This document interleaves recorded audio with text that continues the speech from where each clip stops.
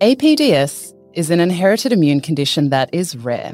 Since it was discovered 10 years ago, it has been reported in less than 300 people worldwide. So, how could studying a disease that only affects a few hundred help improve the outcomes for millions of people who live with autoimmune disease? Today, we meet a researcher who is diving deep into the genetics of immune cells to make sure no patient gets left behind. You're listening to Medical Minds, the podcast that takes you inside the labs at the Garvan Institute of Medical Research. I'm your host, Dr. Vivian Richter, and with me here is Associate Professor Alyssa Dienig, head of the Lymphocyte Signalling and Activation Lab. Welcome, Alyssa. Thank you, Viv. It's great to be here. Before we launch into finding out about APDS, this rare disease that you and your team are working on, Alyssa, can you tell us about your journey studying the immune system? Where did it all start? Even as a kid, I was really interested in science and how things worked. My dad was a science teacher, so that might have impacted me.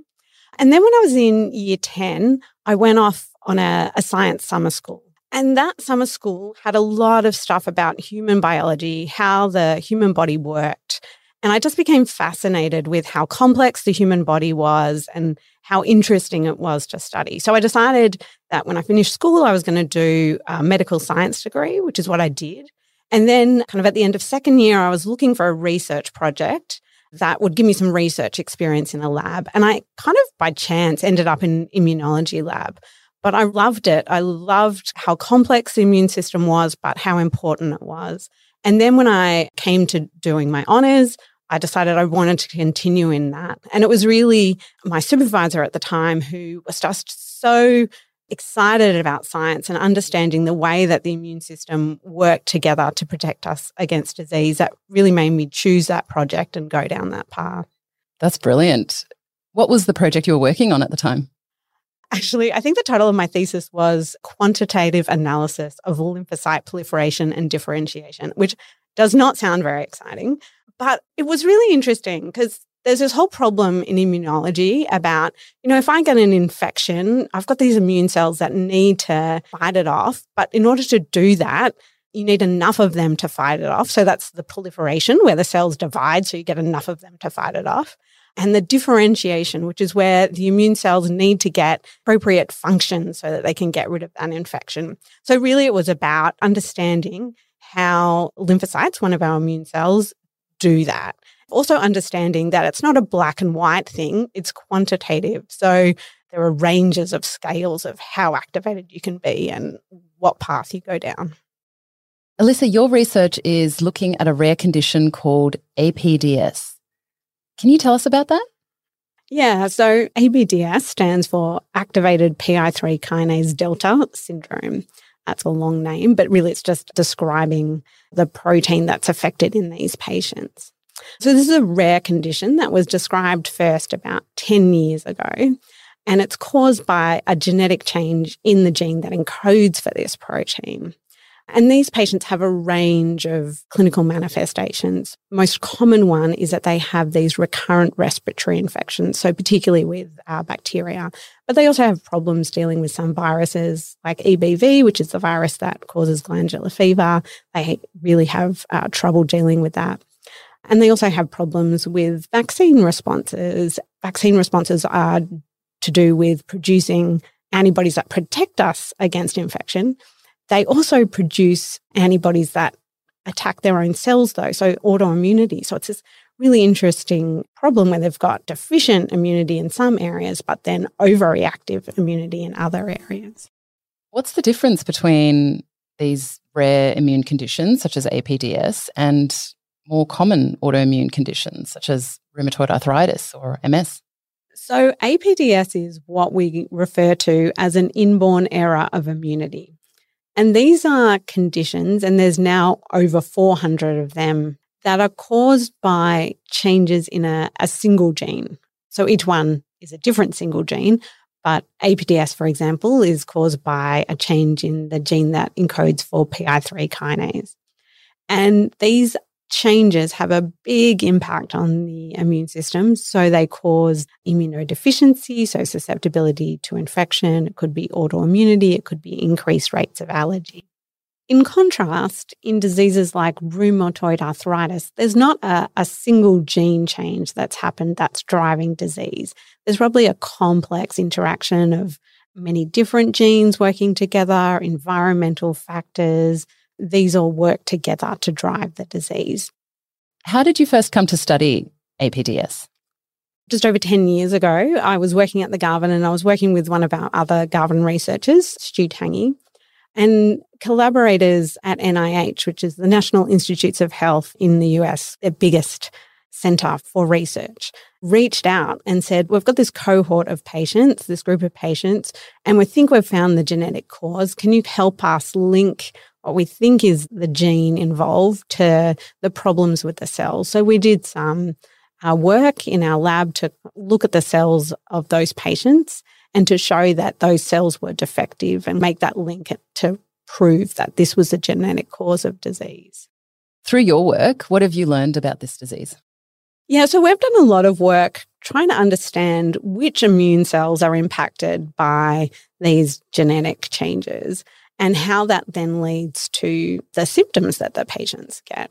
So we've looked at the T and B cells, which work together to make antibodies, and we've shown that there's defects in both the CD4 T cells and the B cells, which means that they can't work together well to make effective antibodies. But we've also been able to show that the B cells react funnily, so they react poorly to these foreign things, but when it's something like what we call a self-antigen, so part of our own body, the B cells, which normally should be turned off when they see something that's self, instead get activated and start making antibodies against that thing. So then these patients, their B cells get inappropriately activated and they start making antibodies against platelets or red blood cells. And that leads to then problems with clotting or problems with oxygen transport for those patients. They then need treatments to suppress their immune system and try and bring that under control again. So it's often this cycle of flares of disease and then treatment and then being okay for a while and then needing to come back. And these patients would be on lifelong treatment paths, I would assume. Yeah. And certainly before we had identified these genetic causes, many of these patients just didn't know what was wrong with them. They had these recurrent infections or they had these cytopenias, their blood cells are being destroyed, and they didn't know why. Their doctors didn't know why. And so it's very difficult if you don't know what's driving disease to treat appropriately. You end up just dealing with the symptoms as they come up rather than being able to hit what's driving that disease and hopefully prevent ever getting to that point. And what has that discovery meant for APDS patients? Well, first, it's meant that these patients can get a diagnosis. So that meant that then clinicians all around the world looked at patients they might have been seeing and went, actually, I think that patient may also have that same genetic cause. And so then they were able to test patients and then give them a diagnosis. So what did that mean for patient outcomes? Well, one of the good things for patients with APDS was that there were already some drugs on the market that targeted the pathways that were dysregulated in these patients. So that's meant that clinicians could use those drugs to start treating these patients. And really, there's been some really good outcomes in terms of seeing their disease improve. That must be quite rewarding to know that you're helping all these patients in this way. Yeah, it is. I mean, science in the lab, you can sometimes feel quite distant from what's going on in the clinic. So it's really good to see these outcomes and see real life changes for people. A lot of lab work can be quite repetitive, late nights, stuck in the lab, doing your experiments. But to see that at the end of all that work, there are real changes for people. People who didn't used to have a diagnosis now have one. People who didn't have good treatments are now healthier. I mean, I don't think you could ask for anything more, really. Alyssa, what does research into such rare immune conditions mean for patients with autoimmune disease more broadly? Yeah, it's really helpful actually for us to understand these other autoimmune conditions. As discussed at the beginning of this conversation, the immune system is really complex and there are lots of moving parts that work together to lead to an immune response. And so then it can be really difficult to know what's driving that response. So we might see the damage at the end, but what started that response? So take lupus as an example of an autoimmune disease. In lupus patients, they get a whole lot of antibodies that target bits of the cell like DNA, and that causes damage that you see in lupus, skin problems or problems in your kidney. And so we've grouped all these lupus patients together because they have these symptoms at the end, the symptoms of lupus. But lupus is almost certainly not kind of one disease. It's probably a group of different diseases where kind of the initial starting problem that drove those B cells to make those damaging antibodies and that caused the immune system to go wrong is different. But the question is, in those patients, how do we get to the heart of what's driving their disease? Because really we want to treat the drivers of their disease, not the symptoms at the end. We want to get in at the start and make sure we stop that. So these APDS patients, they show us that this protein, PI3 kinase, can be a really important driver. And so that allows us to then go back to other autoimmune diseases like lupus and say, do some of these patients have similar drivers? Do they also have dysregulation of this protein, this pathway that might be driving their disease? And if so, maybe we can use similar drugs that we're using for the APDS patients to treat those lupus patients. And that's true not just of APDS, but there's a lot of other what we call inborn errors of immunity, so genetic causes that also result in autoimmunity. And if we can use those to study what are the really important genes and proteins in immune cells that control that, whether we make good protective response or a bad destructive response, can we then apply that to these other more common autoimmune diseases like lupus or multiple sclerosis and be able to better treat those patients? Will this approach help you identify patients who are more or less likely to benefit from a specific treatment? Yeah, so I guess the aim of what I do and actually what the Precision Immunology program at Garvan is aiming to do is to really match treatment to specific patients. A lot of our treatments currently for autoimmune diseases, not very specific. They kind of generally suppress the immune system rather than targeting the specific driver of disease. And that has consequences. One, if you suppress the immune system, there's a high risk that you'll then suppress it, too much and you'll get infections. But also, it's not always effective for every patient. So really what we hope to do is to develop tests or what we sometimes call in science biomarkers that allow us to identify which patient may have a particular driver of disease and then match it with a drug that targets that driver. And the hope would be that if we do that, we'll be able to inhibit disease more specifically and hopefully have less impact on the protective functions of the immune system. What is making this work possible now? I think there's been several changes that have really transformed the study of human immunology in particular. In terms of these genetic causes of disease, I think our ability with increased sequencing technology, so our ability to sequence all the genes in an individual, has allowed us now to identify these changes in genes that these patients have, and so then link those with disease and dysfunction of the immune system. Do you feel autoimmune disease will be treated completely differently in future? Yeah, I think we'll see in the next decade or so a real transformation in the way that we treat autoimmune disease. Already there are new drugs coming onto the market, what we call biologics, that are more targeted approaches. And as we develop ways of identifying which patients will be treated best with those and develop even targeted therapies, I think we'll be able to track their response to those treatments so we can optimize that treatment going forward and make sure that we're suppressing disease while not suppressing protective functions of the immune system as well, as much as possible. Alyssa, I heard that you've launched a research program in collaboration with St Vincent's Hospital, Sydney, to look at this exactly, to look at how we can better support patients with these rare immune conditions. As I said earlier, the number of conditions that we've now identified, these genetic conditions that cause immune dysfunction, has expanded greatly. But the problem with that is that we actually are only just starting to do these kind of personalized treatments for these patients. And we don't actually know what all the outcomes are for those patients and necessarily what the best treatment is. So what we're hoping to do is to track these patients over time and look at how these personalised treatments change their outcomes, change their disease, change their quality of life.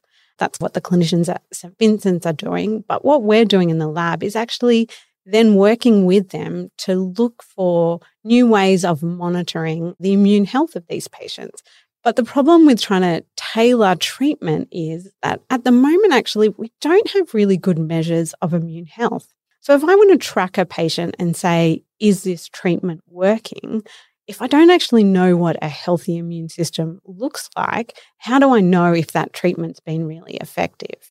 So really, we need better ways of kind of looking in greater detail about how the immune system has changed and which particular components are missing so that we can have a much more detailed measure of immune health and really be able to detect. And then as we treat them, be able to see, are we restoring those defects or are we suppressing the cells that are really driving the autoimmunity? But we'll only be able to do that well if we have better measures of immune health. Are you hoping that this will give clinicians more options on how to treat patients with these rare immune conditions? Yeah, that's what we're hoping. And not only give them more options, but help them to be able to decide which is the best option for their patients. One of the problems is that we don't know what the long-term outcomes for many of those patients are because these conditions have only been diagnosed relatively recently. So clinicians don't have the information they need to know how best to treat these patients. Can I use some of these targeted drugs and will that give long-term protection and outcomes for these patients? Or is it better to consider a bone marrow transplant for these patients? Because if a bone marrow transplant works, that can be curative. A bone marrow transplant being where you wipe out your own immune system and now you get someone else's bone marrow and your immune system redevelops from that bone marrow. So you've replaced your old defective immune system now with a new immune system. But the problem with that is that bone marrow transplant is risky. It's a wiping out your immune system and then you're waiting for the new one to redevelop, and that makes you very susceptible to infection. And also there's problems where bone marrow can react against you. So you really need to have that data about what's the best treatment. And so that's why we're working with St Vincent's to track these patients, to track their outcomes, to track their immune health, track their responses to different treatments so that we can provide the information that's required to make these choices so that we can see how we can get the best outcomes for these patients, both in terms of their immune health, but also in terms of quality of life. Alyssa, you're translating your research to autoimmune disease patients more broadly, to patients with lupus, for instance. How might that work? So currently, if you're diagnosed with lupus, you'll probably go to your specialist and they'll prescribe you kind of whatever the standard of care is, first-line treatments. For some people, that will work really well. Their disease will go into remission, and that's great. For other people, they might go into remission, but then they relapse. A specialist might try another drug and see if that works. And then there's this change in treatment, looking for the thing that works. And so there's this process of kind of looking for the best treatment that will really work for a patient. And some patients may go through that for years. What we're really hoping will be the case in the future is that when you are first diagnosed with lupus, that we'll be able to do tests on your immune system and we'll be able to say from the get-go, actually, we think this is the best treatment for you. So patients won't have to go through those stages of trying different things to see what works, but we'll be able to go straight to the best treatment. So, Alyssa, what's the big picture on all of this? You're learning about how all these different components of the immune system are working. how does it all hang together? Yeah, well, a really important thing is not just that we generate lots of data, but that we understand what the big questions we're asking are and how the data can answer those questions. So many different immune cells, they're receiving kind of inputs from all over the place, the environment, microbiome, and by that we mean the bacteria that might be in our gut or on our skin, the things we eat, the things we do, they're all impacting on our immune system. And how do we really tease that out? And we want to make sure that we're not just generating more and more data, but really using that data to understand what's going on. And it's not just us who are generating data. There are labs around the world who are also generating data. So how can we make the best use of that data? How can we integrate that data to really answer those questions about how the immune system functions?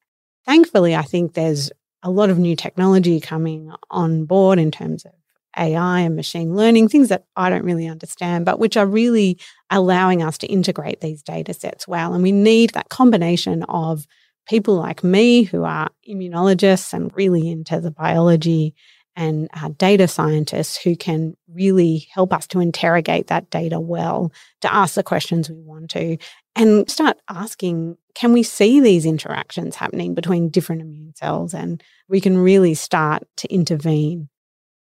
Before we let you get back to the lab, Alyssa, it's time for the Fast Five, where we find out a little more about you. Are you ready? I'm ready. What do you do in your downtime?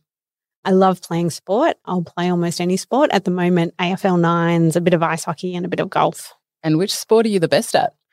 I'd probably say ice hockey. I played that for the longest. I did actually, during my PhD, win the national championships.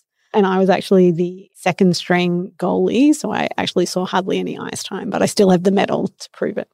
Do you have any secret skills, Alyssa? I used to say limbo when I was younger, actually, but I think I've lost my flexibility. Do you have a pet peeve? Badly organised queues, and it's always at airports. Like, why? It's not that hard to efficiently run a queuing system, The worst was you have a queue and then they open up a new queue, but they send the people from the back of the line to the front of the new queue. I'm like, meanwhile, the people have been waiting in the line for ages. What's been your favourite holiday? I think it would definitely have to be when I was living in Canada, working in a lab there. I got into whitewater canoeing. So I went on this trip where we flew in on a seaplane, landed on a lake in the middle of the Canadian wilderness, and he dropped me off with my canoe in the middle of the lake. And then we paddled for the next 5 days through the wilderness back to civilization. It was amazing. What motivates you to come to work every day?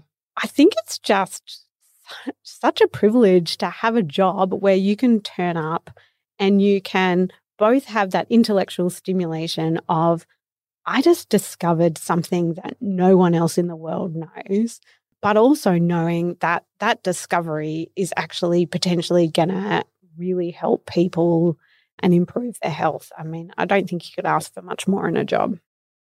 Associate Professor Alyssa Dienig, thank you so much for joining us on Medical Minds. Thanks for having me. I've loved it. If you'd like to know more about Alyssa's research or the work we do at Garvan, head over to garvan.org.au. And if you've enjoyed this podcast, please leave a review and share with other podcast lovers. I'm Dr. Vivian Richter. Thanks for listening. This podcast was recorded on the traditional country of the Gadigal people of the Eora Nation. We recognise their continuing connection to land, waters and community. We pay our respect to Aboriginal and Torres Strait Islander cultures and elders, past, present and emerging.